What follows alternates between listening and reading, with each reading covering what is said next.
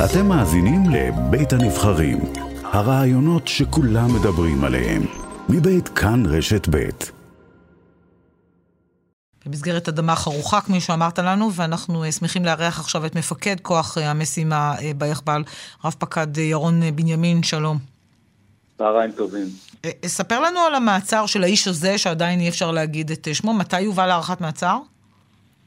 טוב, רק כדי לסבר את האוזן, אנחנו כמובן מדברים על חקירה במכלול, שהניצנים שלה החלנו לפני כשנה, ובמהלכה נחשפנו למציאות עגומה, ובלתי נתפסת, כמו שנאמר, מציאות שבה אזרחים לגיטימיים שזכו כדין בקרקע, נסחטו באופן שיטתי ומתמשך על ידי משפחת חרירי והעומדים בראשם, שבעצם הציבו לאותם זוכים שתי ברירות, כלומר, ברירה אחת, לוותר על הזכייה, והאופציה השנייה זה לשלם מאות אלפי שקלים כפיצוי למשפחת חרירי כדי לממש את הזכייה. חשוב להדגיש שדי היה להזכיר את השם חרירי כדי לגרום לאנשים לוותר ולשלם. אני יכול לתת דוגמה שמופיעה גם בכתב האישום, על סופר ששילם 500,000 שקלים רק אחרי שאמרו לו שהקרקע הזאת כביכול שייכת למשפחת חרירי. אנחנו פעלנו חזק, מהר, כי אנחנו חושבים שזו מציאות שצריך לשנות אותה. סוף דצמבר הפכנו את החקירה לגלויה, ביצענו מעצרים, ובאמצעות מה שנקרא חקירה אינטנסיבית ומהירה הצלחנו לגבש תשתית ראייתית כנגד מספר חשודים, וב-20 לינואר הוגשו כתבי אישום ובקשות מעצר, כתב אישום שמשקף בעצם את הסיפור מתחילתו ועד סופו.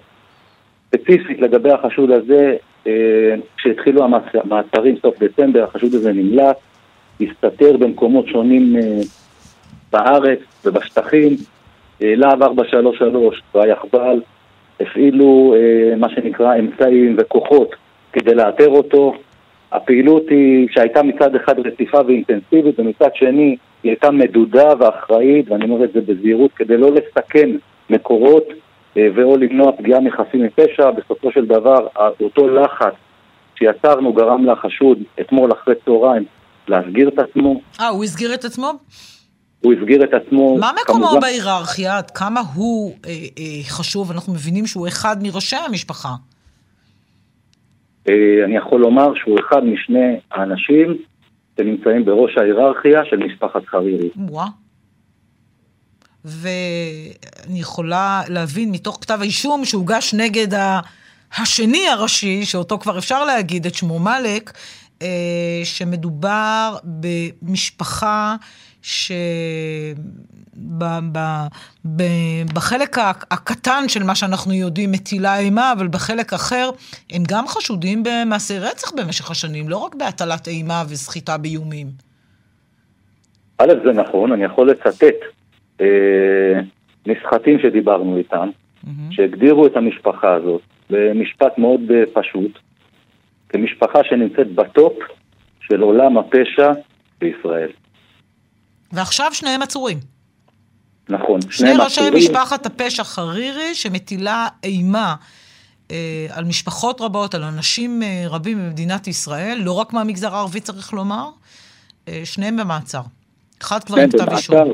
ביחד איתם עצורים עד החלטה אחרת, עוד אנשים שנמצאים במדרג ההיררכי, בעצם הם הפעילו איזשהו מנגנון סחיטה משולב, ואני חשוב לי לציין שהאירוע הזה יש לו משמעות, יש לו ערך במלחמה בפשע, ובדגש למגזר הערבי. יש כאן מכה ופגיעה חזקה בארגון הפשע, גם במישור הפלילי, גם במישור הכלכלי, ואני חושב שהאירועים האלה מייצרים לצד ההרתעה גם את התקווה לשינוי.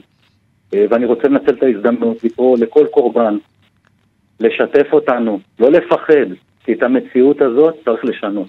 כל כך הרבה דברים מיוחסים למשפחת חרירי, בהם גם חיסולי חשבונות. בסופו של דבר, נעצר זה שעכשיו נעצר, שאנחנו לא יכולים עדיין להגיד את שמו, ואני לא מאמיתה בערך המעשה, על סחיטה באיומים. זה נראה דבר קטן יחסית, לעומת הדברים אחרים שאנחנו שומעים במשך השנים, שמיוחסים למשפחת חרירי. ראשית, זה לא עבירה קלה. לא, אמרתי, לא מאמיתה. אז חשוב לי לציין שני דברים שיעשו לך את הסדר. ראשית, אנחנו מדברים על כתב אישום שהוגש בעבירות של סחיטה באיומים, קשירת קשר לפשע, הלבנת הון, ואני רוצה להגיד שבלבל הזה של העבריינות, אחרי שצוברים שם כל כך חזק, שנגזר כתוצאה ממעשי רצח וחיסולי חשבונות, אפשר להגיע היום לכל אזרח, להגיד רק את השם וזה מספיק. אז המלחמה הזאת זה מלחמה מתמשכת. ואנחנו כמובן נמצאים בזירה שהיא זירה ראייתית. אנחנו פועלים על פי החוק ועל פי התשתית הראייתית. במקרה הספציפי הזה התגבשה תשתית ראייתית לעבירות שהן חמורות מאוד.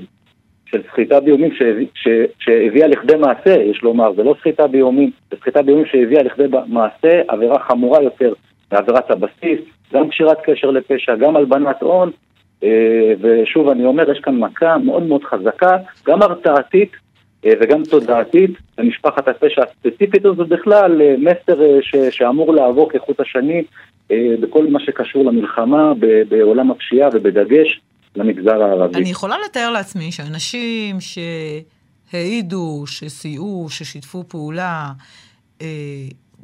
חששו מאוד לשתף פעולה עם המשטרה, כי הם למעשה מסכנים את עצמם אם רק יחשדו בהם, את עצמם ואת המשפחות שלהם. איך עד כמה שאתה יכול לספר, בכל זאת הצלחתם לשכנע אותם לעמוד לצדכם? תראי, קודם כל מה שאמרת הוא מאוד נכון.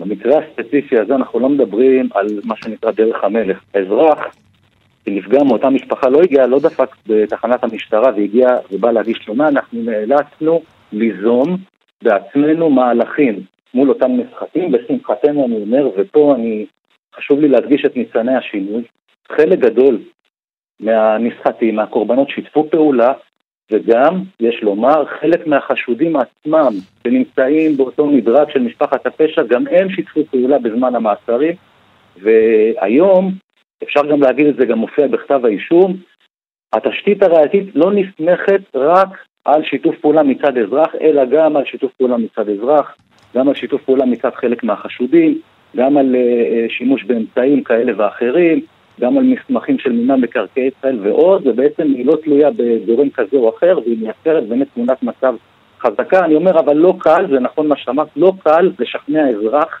במיוחד במגזר, לשתף פעולה, אבל אני גם לא חושב שיש אלטרנטיבה אחרת, כי אסור לתת לפחד לשתק. איך תגנו עליהם?